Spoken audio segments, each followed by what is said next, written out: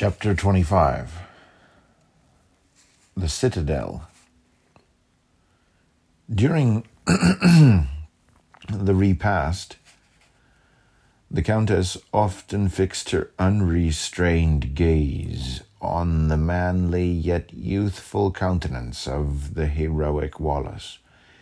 His plumed helmet was now laid aside, and the heavy corselet unbuckled from his breast, disclosing the symmetry of his fine form, left its graceful movements to be displayed with advantage by the flexible folds of his simple tartan vest.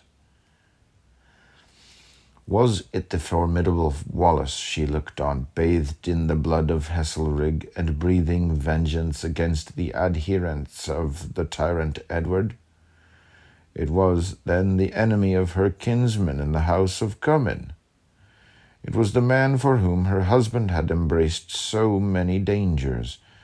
It was the man whom she had denounced to one of those kinsmen, and whom she had betrayed to the hazard of an ignominious death. But where now was the fierce rebel, the ruiner of her peace, the outlaw whom she had wished in his grave? The last idea was distraction. She could have fallen at his feet, and bathing them with her tears, have implored his pity and forgiveness.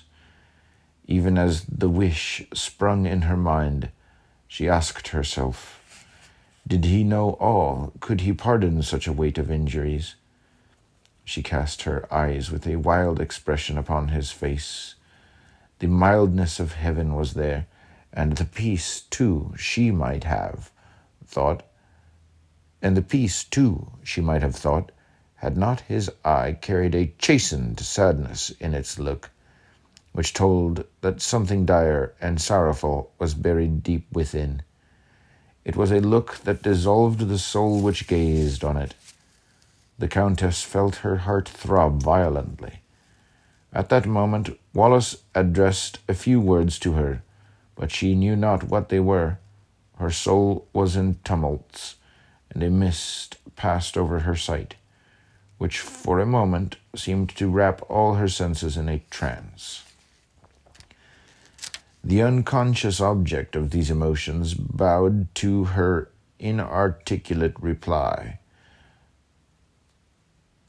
supposing that the mingling voices of others had made him hear hers indistinctly.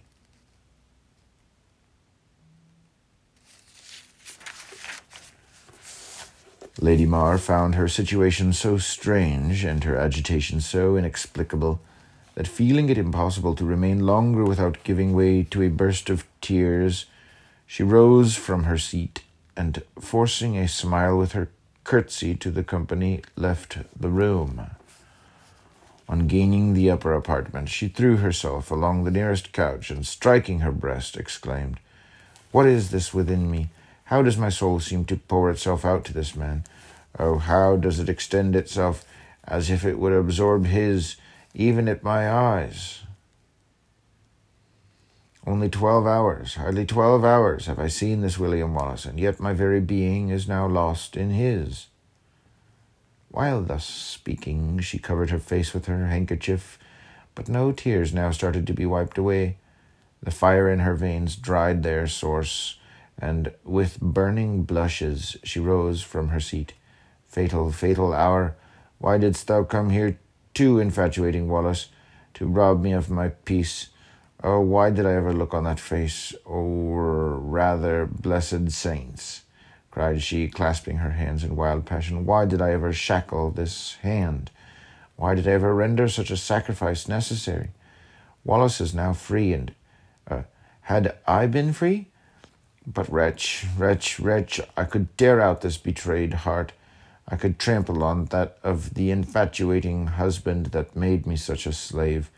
She gasped for breath, and again seating herself, reclined her beating temples against the couch. She was now silent, but thoughts not less intense, not less fraught with self-reproach and anguish, occupied her mind. Should this god of her idolatry ever discover that it was her information which had sent Earl de Valence's men to surround him in the mountains, should he ever learn that at Bothwell she had betrayed that cause on which he had set his life, she felt that moment would be her last. For now, to sate her eyes with gazing on him, to hear the sound of his voice, to receive his smiles, seemed to her a joy she could only surrender with her existence.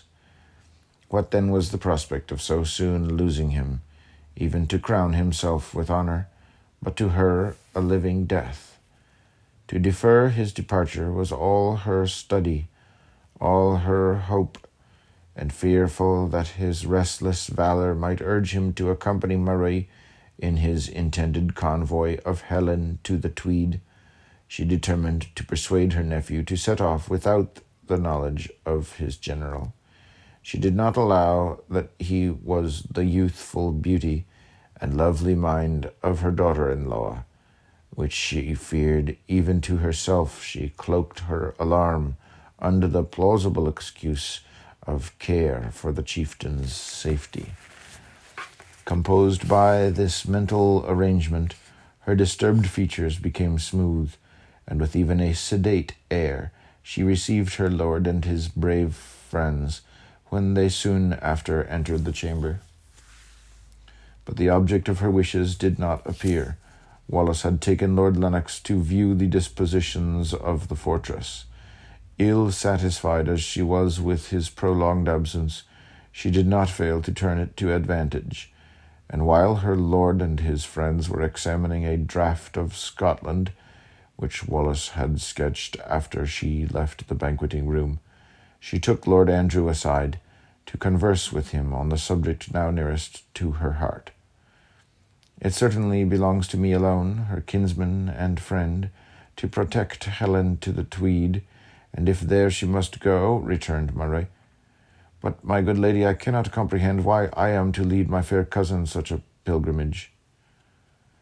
"She is not afraid of heroes. You are safe in Dumbarton, and why not bring her here also?" "Not for worlds," exclaimed the Countess, thrown off her guard. Murray looked at her with surprise. It called her to self-possession, and she resumed, "So lovely a creature in this castle would be a dangerous magnet. You must have known that it was the hope of obtaining her which attracted the Lord Soulis and Earl de Valence to Bothwell. The whole castle rung with the quarrel of these two lords upon her account, when you so fortunately effected her escape. Should it be known that she is here, the same fierce desire of obtaining her would give double excitement to Valence to recover the place, and the consequences who can answer for?" By this argument Murray was persuaded to relinquish the idea of conveying Helen to Dumbarton, but remembering what Wallace had said respecting the safety of a religious sanctuary, he advised that she should be left at St. Fillan's till the cause of Scotland might be more firmly established. "Send a messenger to inform her of the rescue of Dumbarton, and of your and my uncle's health," continued he, "and that will be sufficient to make her happy." But she was not to be thrown in Wallace's way, satisfied Lady Mar, and indifferent whether Helen's seclusion were under the Eildon tree or the Holyrood, she approved Murray's decision. Relieved from apprehension, her face became again dressed in smiles, and with a bounding step she arose to welcome the re-entrance of Wallace with the Earl of Lennox. Absorbed in one thought, every charm she possessed was directed to the same point. She played finely on the lute, and sung with all the grace of her country. What gentle heart was not to be affected by music?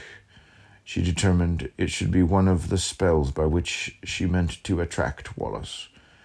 She took up one of the lutes, which, with other musical instruments, decorated the apartments of the luxurious de Valence, and touching it with exquisite delicacy, breathed the most pathetic air her memory could dictate. If on the heath she moved, her breast was whiter than the down of Cana, if on the sea-beat shore, than the foam of the roiling ocean. Her eyes were two stars of light. Her face was heaven's bow in showers. Her dark hair flowed around it like the streaming clouds. Thou wert the dweller of souls, white-handed Srinadana. Wallace rose from his chair, which had been placed near her. She had designated that these tender words of the Bard of Morven should suggest to her hearer the observation of her own resembling beauties, but he saw in them only the lovely dweller of his own soul, and walking towards a window, stood there with his eyes fixed on the descending sun. So hath set all my joys, so is life to me, a world without a sun, cold, cold, and charmless. The Countess vainly believed that some sensibility advantageous to her new passion had caused the agitation with which she saw him depart from her side, and, intoxicated with the idea, she ran through many a melodious descant, till, touching on the first strains of Thusa ha mealsk na Railtan Moor, she saw Wallace start from his contemplative position, and with a pale countenance leave the room. There was something in this abruptness which excited the alarm of the Earl of Lennox, who had also been listening to the songs. He rose instantly, and overtaking the chief at the threshold, inquired what was the matter. "Nothing," answered Wallace, forcing a smile, in which the agony of his mind was too truly imprinted. "But music displeases me." With this reply he disappeared. The excuse seemed strange, but it was true. For her, whose notes were to him sweeter than the thrush, whose angel strains used to greet his morning and evening hours, was silent in the grave. He should no more see her white hand upon the lute. He should no more behold that bosom brighter than foam upon the wave, heave in tender transport at his applause. What then was music to him? A soulless sound, or a direful knell, to recall the remembrance of all he had lost. Such were his thoughts when the words of Thusa ha mealsk rung from Lady Mar's voice. Those were the strains which Halbert used to breathe from his harp, to call his Marion to her nightly slumbers. Those were the strains with which that faithful servant had announced that she slept to wake no more. What wonder, then, that Wallace fled from the apartment and buried himself and his aroused grief amid the distant solitudes of the Beacon Hill. While looking over the shoulder of his uncle on the station which Stirling held amid the Oakhill hills, Edwin had at intervals cast a sidelong glance upon the changing complexion of his commander, and no sooner did he see him hurry from the room than, fearful of some disaster having befallen the garrison, which Wallace did not choose immediately to mention, he also stole out of the apartment.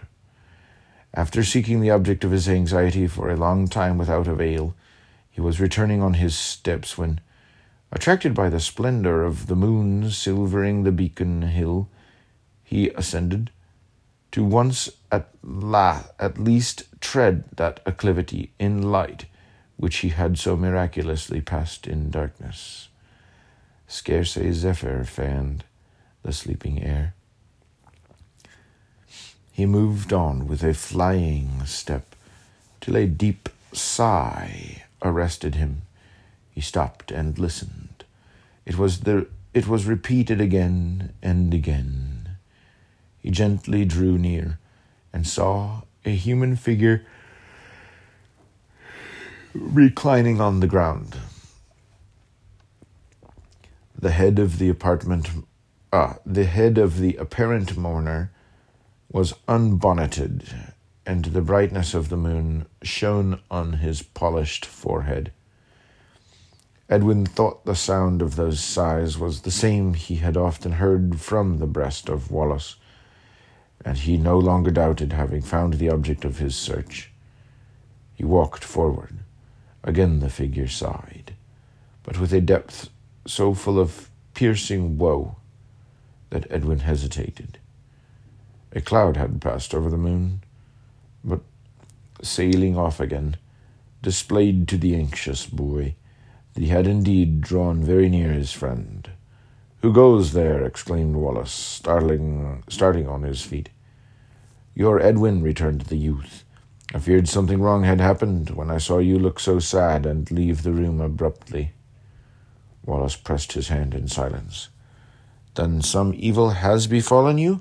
inquired Edwin in an agitated voice. "You do not speak." Wallace seated himself on a stone and leaned his head upon the hilt of his sword.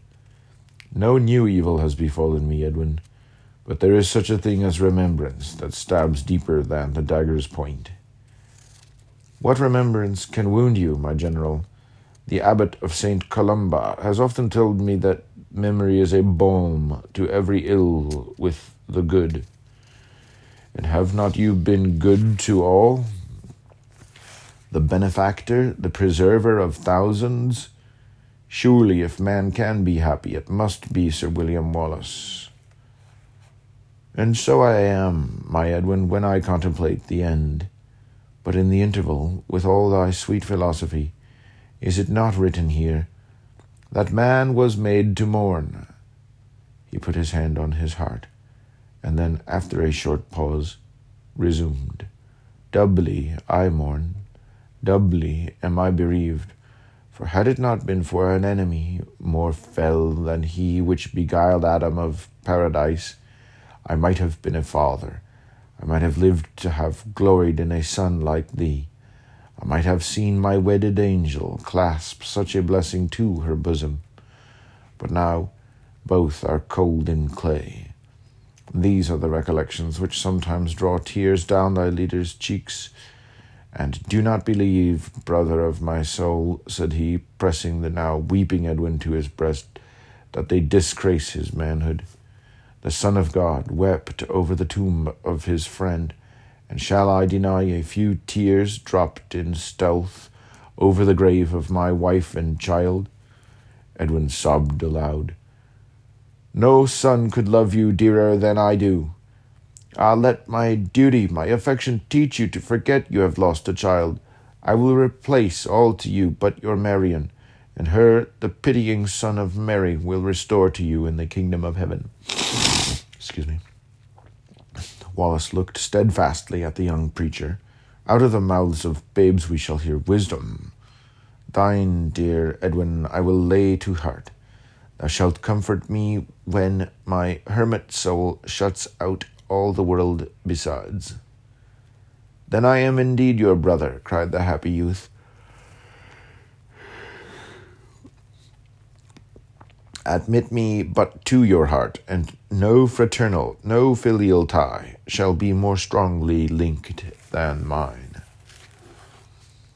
What tender affections I can spare from those resplendent regions," answered Wallace, pointing to the sky, "are thine. The fervours of my once ardent soul are Scotland's, or I die. But thou art too young, my brother," added he, interrupting himself, "to understand all the feelings, all the seeming contradictions of my contending heart." "Not so," answered Edwin with a modest blush. "What was Lady Marian's you now devote to Scotland? The blaze of those affections which were hers would consume your being, did you not pour it forth on your country. Were you not a patriot, grief would prey upon your life." "You have read me, Edwin," replied Wallace, "and that you may never love to idolatry, learn this also. Though Scotland lay in ruins, I was happy. I felt no captivity while in Marian's arms. Even oppression was forgotten. when she made the sufferer's tears cease to flow. She absorbed my wishes, my thoughts, my life, and she was wrested from me, that I might feel myself a slave, that the iron might enter into my soul, with which I was to pull down tyranny and free my country. Mark the sacrifice, young man, cried Wallace, starting on his feet. It even now smokes, and the flames are here inextinguishable. He struck his hand upon his breast. Never love as I have loved, and you will be a patriot without needing to taste my bitter cup. Edwin trembled. His tears were checked. I can love no one better than I do you, my general, and is there any true crime in that? Wallace, in a moment, recovered from the transient wildness which had possessed him. None, my Edwin, replied he. The affections are never criminal, but when by their excess they blind us to other duties. The offence of mine is judged, and I bow to the penalty. When that is paid, then may my ashes sleep in rescued Scotland. Then may the God of victory and of mercy grant that the seraph spirits of my wife and infant may meet my pardoned soul in paradise. Edwin wept afresh. Cease, dear boy, said he. These presages are very comforting. They whisper that the path of glory leads thy brother to his home. As he spoke, he took the arm of the silent Edwin, whose sensibility locked up the powers of speech, and putting it through his, they descended the hill together. On the opened ground before the great tower they were met by Murray. I come to seek you, cried he. We have had woe on woe in the citadel since you left it. Nothing very calamitous, returned Wallace, if we may guess by the merry aspect of the messenger. Only a little whirlwind of my aunt's, in which we have had airs and showers, enough to wet us through and blow us dry again. The conduct of the lady had been even more extravagant than her nephew chose to describe. After the knight's departure, when the chiefs entered into conversation respecting his future plans, and Lennox mentioned that when his men should arrive, for whom he had that evening despatched care, it was Wallace's intention to march immediately for Stirling, whither, it could hardly be doubted, Aymer de Valence had fled. I shall be left here, continued the Earl, to assist you, Lord Mar, in the severer duties attendant on being governor of this place. No sooner did these words reach the ears of the Countess than, struck with despair, she hastened toward her husband, and earnestly exclaimed, You will not suffer this? No, returned the Earl, mistaking her meaning. Not being able to perform the duties attendant on the responsible station with which Wallace would honour me, I shall relinquish it altogether to Lord Lennox, and be amply satisfied in finding myself under his protection. Ah, where is protection without Sir William Wallace? Cried she. If he goes, our enemies will return. Who then will repel them from these walls? Who will defend your wife and only son from falling again into the hands of our doubly incensed foes? Mar observed Lord Lennox colour at this imputation on his bravery, and shocked at the affront which his unreflecting wife seemed to give so gallant a chief, he hastily replied, Though this wounded arm cannot boast, yet the Earl of Lennox is an able representative of our commander. I will die, madam, interrupted Lennox, before anything hostile approaches you or your children. She attended slightly to this pledge, and again addressed her lord with fresh arguments for the detention of Wallace. Sir Roger Kirkpatrick, impatient under all this foolery, as he justly deemed it, abruptly said, Be assured, fair lady, Israel's Samson was not brought into the world to keep guard over women, and I hope our champion will know his duty better than allow himself to be tied to any nursery girdle in Christendom. The brave old Earl was offended with this roughness, but ere he could so express himself, its object darted her own severe retort on Kirkpatrick, and then, turning to her husband, with an hysterical sob, exclaimed, It is well seen what will be my fate when Wallace is gone. Would he have stood by and beheld me thus insulted? Distressed with shame at her conduct, and anxious to remove her fears, Lord Mar softly whispered her, and threw his arm about her waist. She thrust him from her. "You care not what may become of me, and my heart disdains your blandishments." Lennox rose in silence, and walked to the other end of the chamber. Sir Roger Kirkpatrick followed him, muttering pretty audibly his thanks to St. Andrew that he had never been yoked with a wife. Scrymgeour and Murray tried to allay the storm in her bosom by circumstantially detailing how the fortress must be equally safe under the care of Lennox as of Wallace, but they discoursed in vain. She was obstinate, and at last left the room in a passion of tears. On the return of Wallace, Lord Lennox advanced to meet him. "What shall we do?" said he. "Without you have the witchcraft of Hercules, and can be in 2 places at once. I fear we must either leave the rest of Scotland to fight for itself, or never restore peace to this castle." Wallace smiled, but before he could answer, Lady Mar, having heard his voice ascending the stairs, suddenly entered the room. She held her infant in her arms. Her air was composed, but her eyes yet shone in tears. At this sight, Lord Lennox, sufficiently disgusted with the lady, taking Murray by the arm, withdrew him from the apartment. She approached Wallace. "You are come, my deliverer, to speak comfort to the mother of this poor babe. My cruel lord here, and the Earl of Lennox, say you mean to abandon us in this castle." "It cannot be abandoned," returned the chief, "while they are in it. But if so warlike a scene alarms you, would not a religious sanctuary—" "Not for worlds," cried she, interrupting him. "What altar is held sacred by the enemies of our country? Oh, wonder not, then," added she, putting her face to that of her child, "that I should wish this innocent babe never to be from under the wing of such a protector." "But that is impossible, Joanna," rejoined the Earl. "Sir William Wallace has duties to perform, superior to that of keeping watch over any private family.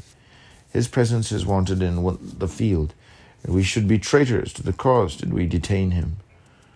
"Unfeeling Mar," cried she, bursting into tears, "thus to echo the words of the barbarian Kirkpatrick, thus to condemn us to die.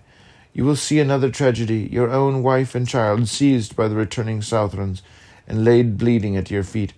Wallace walked away from her, much agitated. Rather inhuman, Joanna," whispered Lord Mar to her in an angry voice, "to make such a reference in the presence of our protector. I cannot stay to listen to a pertinacity as insulting to the rest of our brave leaders as it is oppressive to Sir William Wallace. Edwin, you will come from me when your aunt consents to be guided by right reason." While yet speaking, he entered the passage that led to his own apartment. Lady Mar sat a few minutes silent. She was not to be warned from her determination by the displeasure of a husband, whom she now regarded with the impatience of a bondwoman towards her taskmaster, and only solicitous to compass the detention of Sir William Wallace. She resolved, if he would not remain at the castle, to persuade him to conduct her himself to her husband's territories in the Isle of Bute.